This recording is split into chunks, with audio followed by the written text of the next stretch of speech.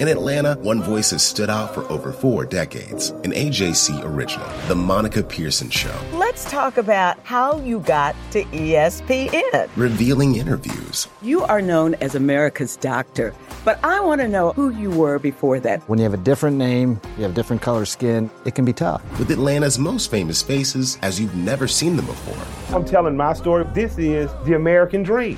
The Monica Pearson Show, streaming now on AJC.com. This is D. Orlando Ledbetter of the Atlanta Journal-Constitution, here with the 291st episode of the Bowtie Chronicles podcast. Everything you need to know about the Atlanta Falcons. Thanks for following us on Twitter at DOrlandoAJC, and you can get all your Falcons news on AJC.com and on our Facebook page, Atlanta Falcons News Now. And congratulations to the Atlanta Braves, who are off to the World Series. It's a 2-3-2 format. First 2 games in Houston, then they'll come home for what's necessary in Atlanta, Friday, Saturday, and Sunday, and then 2 more in Houston if necessary. So good luck to the Atlanta Braves. We're going to title this episode, Kyle Pitts Lifts the Falcons to 3-3. The rookie tight end put on quite a show, and we are going to go over that with you. We're going to look at the game notes, item number 2. Item 3, we're going to combine the player notes and the player stats. And item 4, we'll look at the team stats. And then item 5, we're going to look ahead to the next 4 games and then survey the NFC. You know, if 3-3, you can start doing that again. The Falcons haven't been 3-3 in quite a while, since 2019, after the second game of the season. Then that team just dropped the next 6 games. Then previously, they went up to Landover, Maryland, to get to 4-4 in 2018. Then it dropped 5 in a row. So they haven't been relevant in the conference for the last 3 seasons, 2019 and 18. Last trip to the playoffs was 10-6 in 2017. So they're back at 3-3, back at 500. For the first time in a long time, and if they had handled business against Washington, you've been looking at a 4-2 start by the Atlanta Falcons. Well, let's look at rookie Kyle Pitts. He had 2 big catches down the stretch after the Falcons defense folded up in the fourth quarter and gave 2 touchdown drives up. After the team was up 27-14, they needed a drive with 2:27 to go, and Miami kept attacking. And they left the outsides in man coverage. So Coach Arthur Smith knew what to do. He sent tight end Kyle Pitts up the sidelines. Ryan danced around to his left, then slid back to his right and put the ball on the money for Kyle Pitts, who caught all 7 of his targets for 163 yards and no touchdowns here today. So there's plenty written about Kyle Pitts being a special player now after his second 100-yard game, the first since Raymond Chester did it in weeks 5 and 6 of the 1970 season with Oakland. So, Kyle Pitts, we have a column by Steve Hummer on AJC.com. We go over the historical significance of this performance in the 5 things we learned game story. And we also have Pitts quotes and a Pitts video. All of this on AJC.com to get your Kyle Pitts fix on.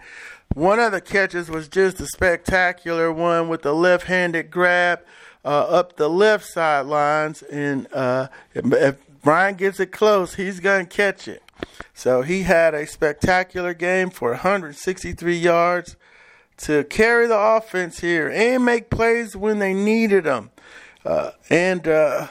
Put on quite a show here at the Hard Rock Stadium in Miami Gardens, Florida. We're in a hotel room in Fort Lauderdale. We have an early flight, so we just want to not going to be yelling and screaming and getting all demonstrative in my hotel room because I don't know who's next door or what. So, but we got some good, it's nice and quiet. and we'll have some good sound. I'm just going to send y'all to the video portion on AJC.com where we got videos from Coach Arthur Smith, quarterback Matt Ryan, Foye Olukan, linebacker, safety Jalen Hawkins, and Kyle Pitts. All those videos are on AJC.com, and we also tweeted them out on AJC, on our D Orlando AJC Twitter feed. We'd like to talk to more people on the road, but we it's the pandemic still, and we haven't been able to get the more people to come to the media room after the games. They're trying to get out of town and so forth.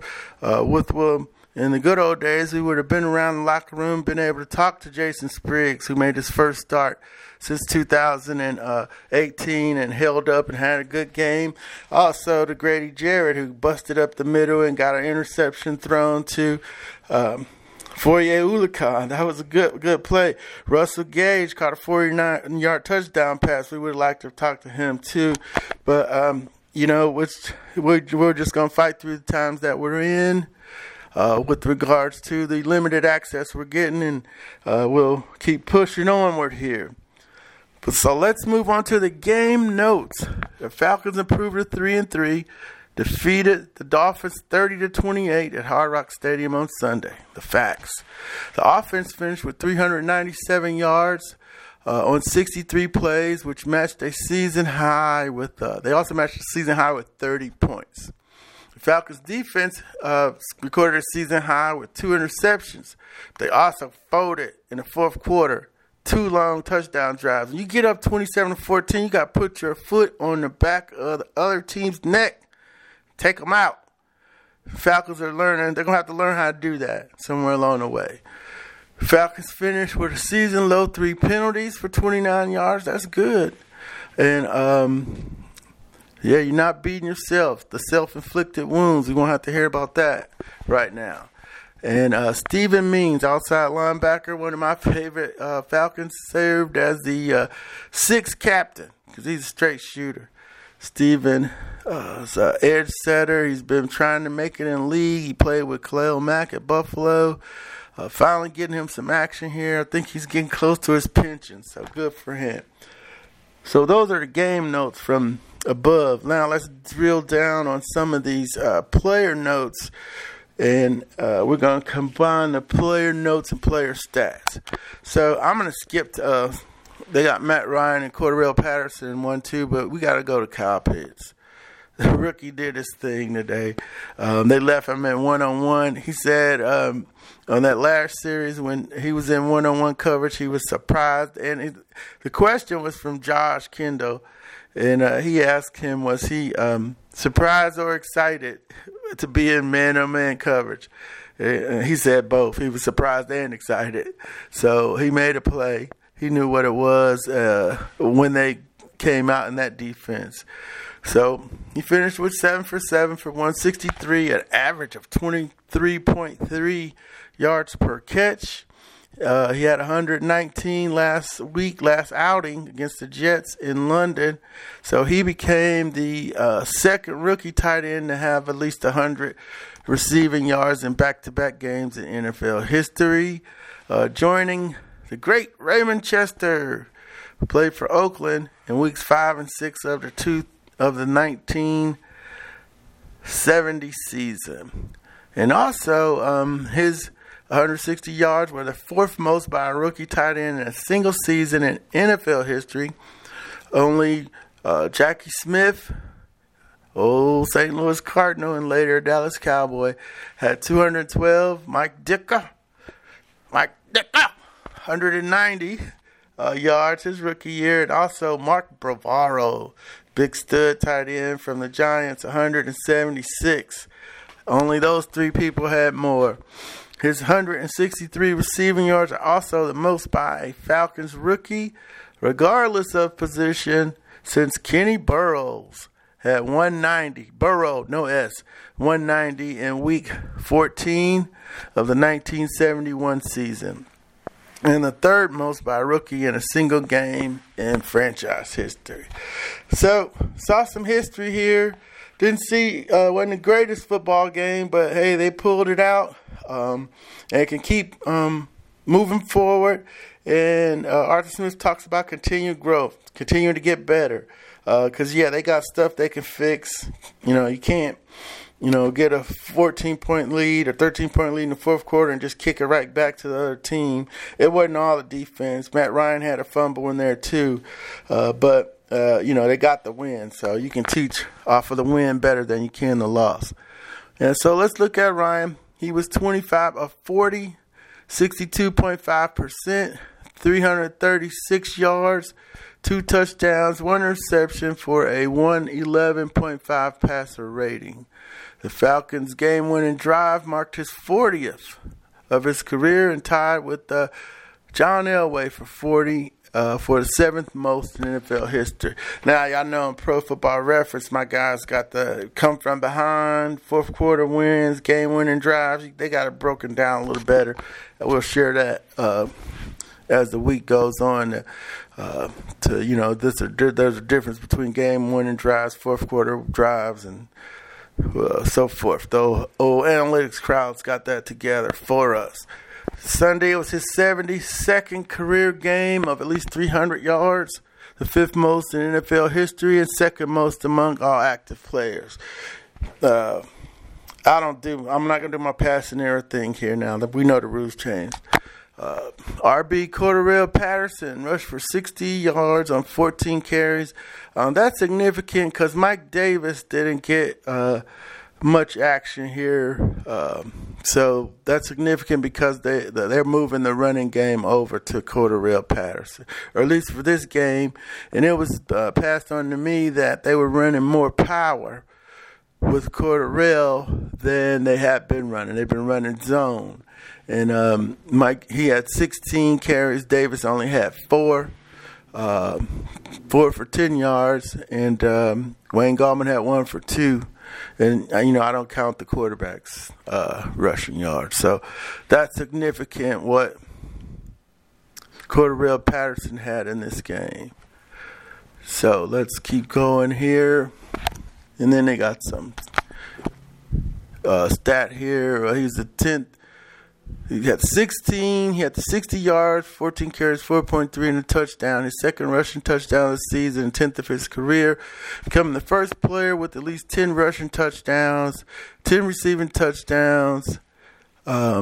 He's got 14 of those and 5 kickoffs returned for touchdowns. He's got 8 since the AFL-NFL merger in 1970.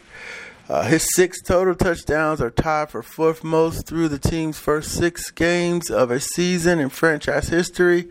They're the most since Calvin Ridley had 6 in 2018. So let's keep on moving with the player stats here. Russell Gage had 4 catches for 63 yards, including a 49-yard touchdown. It was his first touchdown of the season and the longest reception of his career. Ridley had his 28th career touchdown, moving past Wallace Francis, they call him Wally here, 27 for the 8th most in franchise history. Deion Jones led the way with 15 tackles on defense. He was busy. They arm tackled a little bit too much for me today, but probably could have had a little bit more. Fourier had 13 tackles. Ade Aganjade, who was started in place of Dante Fowler, he had a block kick on a 49-yard field goal attempt. The first Falcon to block a kick since Rashid Hageman in Week 11 of the 2014 season. Hope that kid's doing okay. Never got to, 6'6", 320. He should have been a beast. But anyway, Fabian Monroe had 5 tackles, 2 solos, career high 3 passes, defense. He had 2 coming into the game, so he had 5. We're going to talk about the injuries here, too, because we understand they're going to sign Luther Kirk off of Minnesota's practice squad because they're getting thin at cornerback. And Luther Kirk, we looked him up real quick. From Garland, Texas. Let me see here. Luther Kirk, 6'2", 195, Illinois State. Big corner. So Falcons are hurt in that corner. And we'll go to the injury report here. Share some thoughts on the injury reporting here early in the season, because we just have some thoughts we'd like to share on that. So Jalen Hawkins had his second career interception, second in the past 2 games. It was big because they were going in and score. They were going to take the lead, but Tua, he floated the ball out there. It took forever to get there. So Jalen was able to come over and get that thing. So it was his second in the past 2 games. He's the first Falcon with interceptions in consecutive games since Desmond Trufant and Devondre Campbell in weeks 11 and 12 of the 2019 season. Richie Grant had 5 tackles, career high, and a career high 2 on special teams. And kicker Younghoe Koo saved today with a 36-yarder. His time expired. It was his second game-winning field goal of the season, second of his career. He has made 47 of 49 field goals, 95.9%. Since the start of the 2020 season, the highest percentage in the NFL over that period. So those are your player notes. We're going to get to some player stats. Just a review.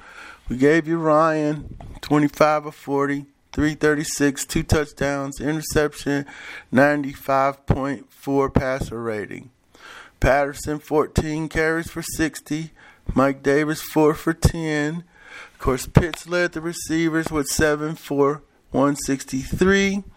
Gage, 4 for 67. Ridley was 4 for 26. He had 10 targets. Had one of them taken off of him. He got bombed by a safety on another. He's having a rough start of the season here. Hurts, 3 for 35. Had a drop. Some balls are behind him, but, every pass ain't going to be in the money. You're a pro receiver. Got to go get it. Tajay Sharp had a couple catches for 18. So that was, he had one nice one where Ryan just had to turn and fired and trust that he was over there, and he did. Somebody will see that on tape and be like, wow, that was a good throw. Great throw. So defense, Dion, 15, Fourier, 13. Eric Harris, 6. He left the game with injury. Deron Harmon, 6 tackles. Richie Grant, 5. Moreau, 5. Terrell, 5. Left the game with a concussion. Grady Jarrett, 4. And Jalen Hawkins with the interception and the pass defense. Okay. Those are your player stats. Now, before we move on, we know that they get medical reports. Maybe because Coach Smith is play calling, he said he doesn't know. He didn't have any updates. He didn't come to the room with any updates. Now, we remember when Sam Baker hurt his knee at halftime of the in the early and exhibition game against the Houston Texans. On Hard Knocks, Mike Tyson went up to Jake Matthews and told him, hey, you're moving to left tackle. Sam's out for the year. But they didn't tell us that till later, because I'm sure they knew already. So they get the medical reports if they want them. So they might not get them, so they don't have to give us injury updates. But they're hurting that cornerback because Fabian Monroe has a neck injury. A.J. Terrell left with the concussion. Avery Williams is already out with a hamstring. So you're down 3 corners. So it makes sense that they're signing Luther King to the practice squad. Eric Harris, second game. He's got a shoulder. He was out with a calf. This was his first game back. So his questions of durability were already there before this year. So that you have Jalen Hawkins playing so well is a good thing. And then Fowler, of course, is out. So Fowler had a knee injury in the London game that, they said nobody knew about it till later, but he only played 25 snaps. And then maybe I didn't ask clearly enough on Wednesday, but I asked, was there any Fowler updates? Because we had gotten wind that it was a knee injury, but we didn't have it sourced up enough to go with. So later, I think he didn't hear me or I didn't ask it right, when we asked about Fowler, but then later that day, Fowler's on the injury report with the knee. And then, later in the week, he's out. And then later, after they tell us he's out, they put him on IR. So they could just told us he's going on IR at the beginning of the week. But this is the game that coaches play, especially in the Bill Parcells, Belichick era, where, they think that if the other team's got to prepare for Fowler that week, that's a competitive advantage for them some kind of way, as opposed to, giving us the real injury reports. So those are my thoughts on injury reports. We'll just keep fighting for accurate and better injury reporting. And let's move on to the team stats. Then we'll look at the next four and some playoff thoughts here as we wrap up the 291st episode of the Bowtie Chronicles podcast. First downs, Miami 27 to the Falcons 21. We're going to keep it real here. We're going to be a straight shooter and tell it how we call it how we see it, keep it moving. Hell, it can just drag us off the stage when the show is over. All right. Third downs, 6 for 13. Miami 7 of 11. Man, they got total yards. They got outgained 400. Falcons got outgained 413 to 397. 70 plays to the Falcons 63. Dolphins had 70. The average gain, this was just a bunch of lateral short passing.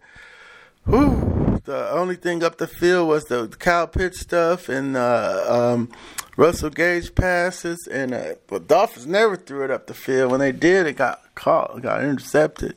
The one by Hawkins, but the average gain was 6.3 for the Falcons, 5.9 for the Dolphins. Net rushing, the running games, they got to do something with the running game. They tried with Patterson, running power instead of zone. So net rushing 72 to 132. Dolphins outgained them there. Net passing was 325 to 281 to take the sacks away. Penalties, 3 for 29, season low for the Falcons. Dolphins 6 for 44.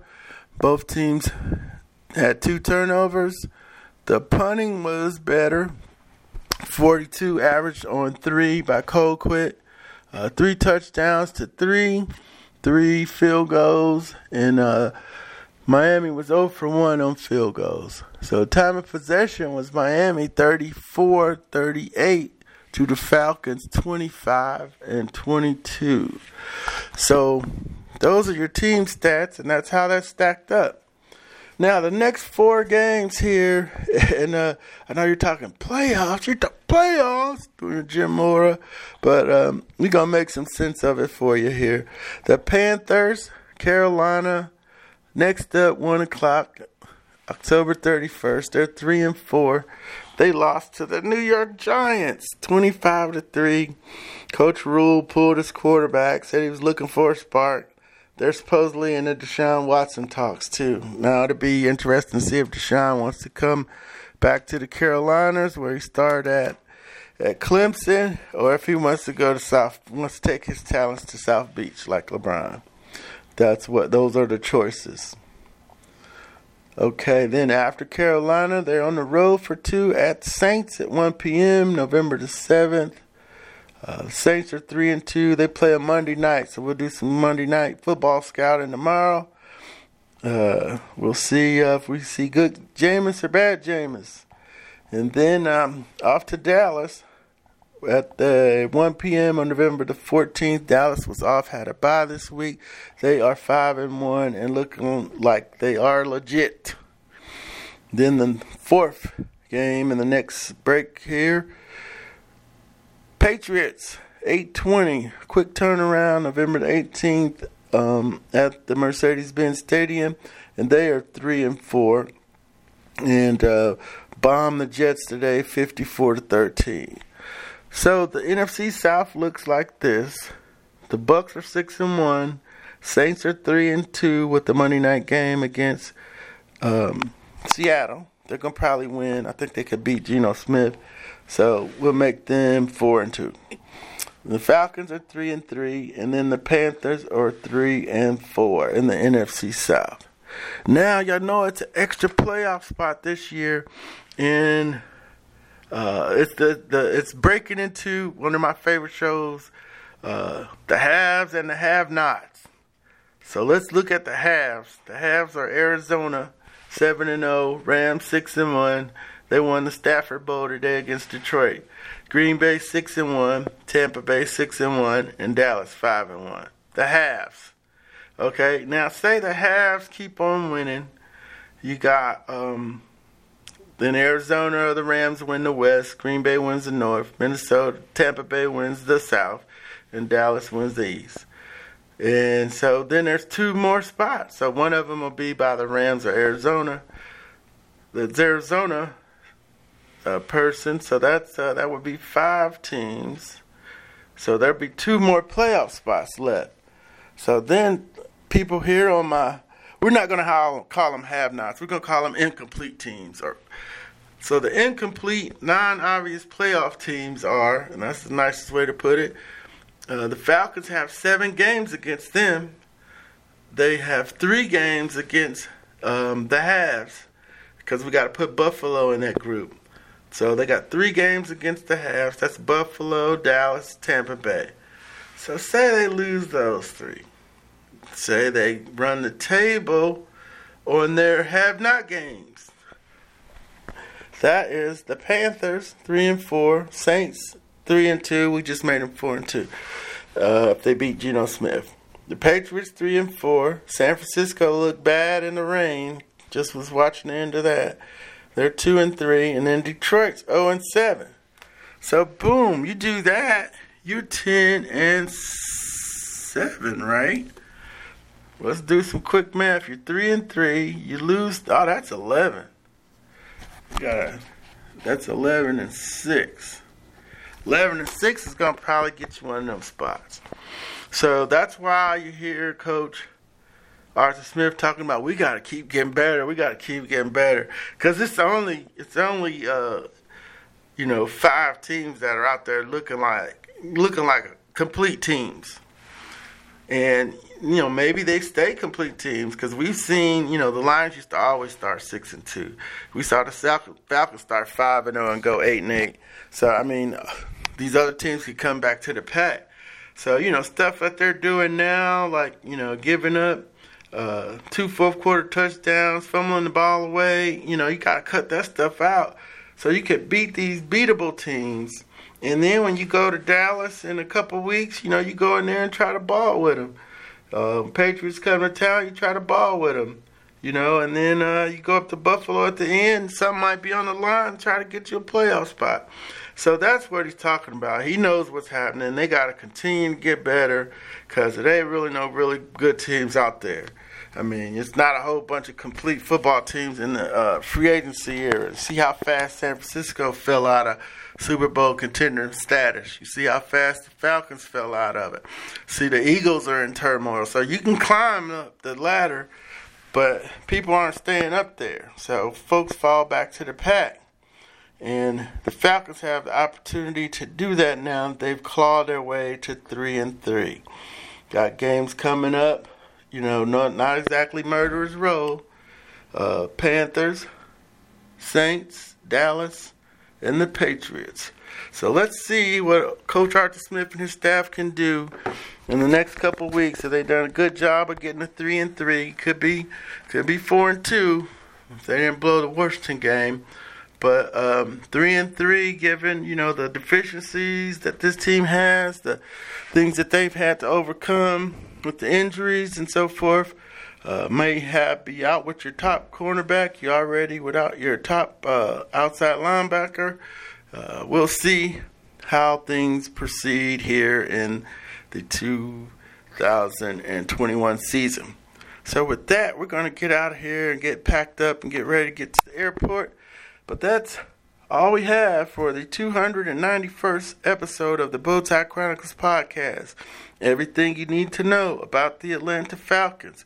We'll be back on Wednesday for our look at the Carolina Panthers and their quarterback situation. If it's Sam Darnold or if it's somebody we know, former Falcons ball boy, Deshaun Watson, and all of his baggage that what comes with him over from Houston. Take care and have a great start to your week. The AJC's trusted veteran political voices, Greg Bluestein, Patricia Murphy, Tia Mitchell, and Bill Nighet, are the essential source for Georgia politics. The Atlanta Journal-Constitution's Politically Georgia. Sign up for the newsletter, download the podcast, subscribe to the AJC. Hip-hop is a product of black people. It's a product of black song and celebration. The Atlanta Journal-Constitution presents hip-hop's most pulled elements are pulled from the South. A Southern hip-hop story. We always go back to that moment of the Source Awards. Everybody wants your rhythm, but they don't want your blues. The biggest names in hip-hop. Atlanta is still the mecca for hip-hop. 50 years. No one can deny one film. The power of the South now. The South got something to say. Streaming now at ajc.com/hiphop.